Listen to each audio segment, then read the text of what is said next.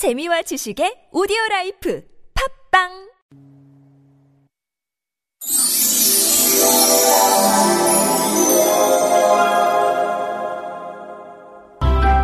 Once upon a time on this planet, The Cock Rooster and the Fox.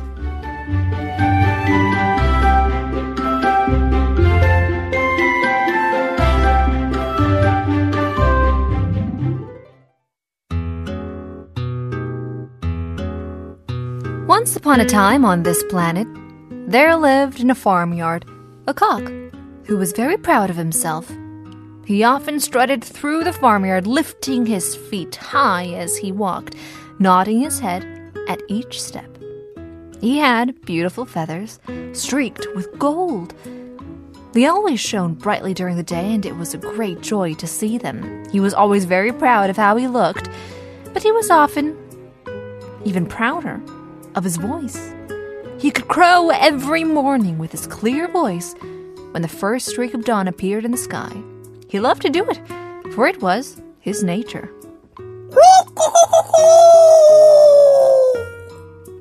In the forest, close to the farmyard, there lived a fox, who often greedily looked at the rooster. The fox's mouth watered when he heard the rooster's crow in the morning, and one day the fox decided to hunt the rooster and went close to the farmyard. There he hid himself behind the bushes in the garden by the farmyard and waited patiently. Before long, the rooster appeared and came closer and closer to the fox, pecking here and there and wandering through the gate into the garden. And then the rooster caught sight of a black snout and cunning, watchful eyes. With a squeak, he jumped aside and hopped onto the wall. The fox said in honeyed tones, Hey, don't go away. I know I'm not liked around here, but I just wanted to hear your voice. But the cock hesitated. There is no cock around your farm with such a good voice as you. And I don't believe the stories the other roosters tell about you. What? What stories? What did they tell about me? The rooster said at a safe distance while looking at the fox. Tell me, what stories? Well, they said that you have an amazing voice. But I heard that you can only crow with your eyes open. The rooster frowned at the fox. Hey, of course I don't believe them. They're just jealous. I should think so. Just look. I'll show you that they are all wrong. The rooster stretched out his neck, getting ready to sing. But as soon as he closed his eyes, the fox jumped and bit into the rooster. And without hesitation, he started to run. The rooster flapped its wings and squealed. Other hens also began to run around the yard, clucking and squawking. The noise made the alarmed farmer's wife to look over, who was cooking in the kitchen. Oh, what is all this noise? When she saw the fox with the rooster in his mouth, she chased after, shrieking.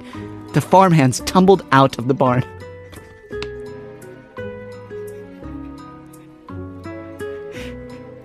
With pitchforks and sticks.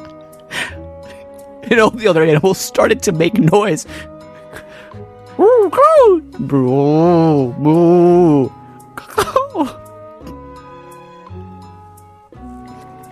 The shouting of the men, the squealing of the pigs, the neighing of the horses, and the lowing of the cows added to the clucking of the hens and the old woman screaming. It was quite the choir. The rooster said to the fox, Hey, they will catch us in a minute, and we could both be killed by a single blow. So? What do you want me to do? Why don't you call out and tell them I came with you, on my own accord? That seems like a good idea. The fox opened his mouth to call out to the pursuers, but by that time he lost his grip, and the rooster flew up to the branches of a tree nearby.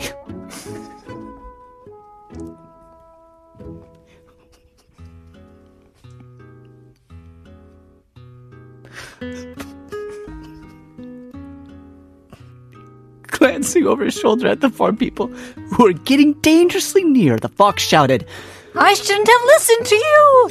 True. And the rooster said with a firm voice, but you had the chance to listen to my voice. Isn't that enough? Oh, and I think that this story has had enough of its own. We'll leave you with foxes. If you leave me now.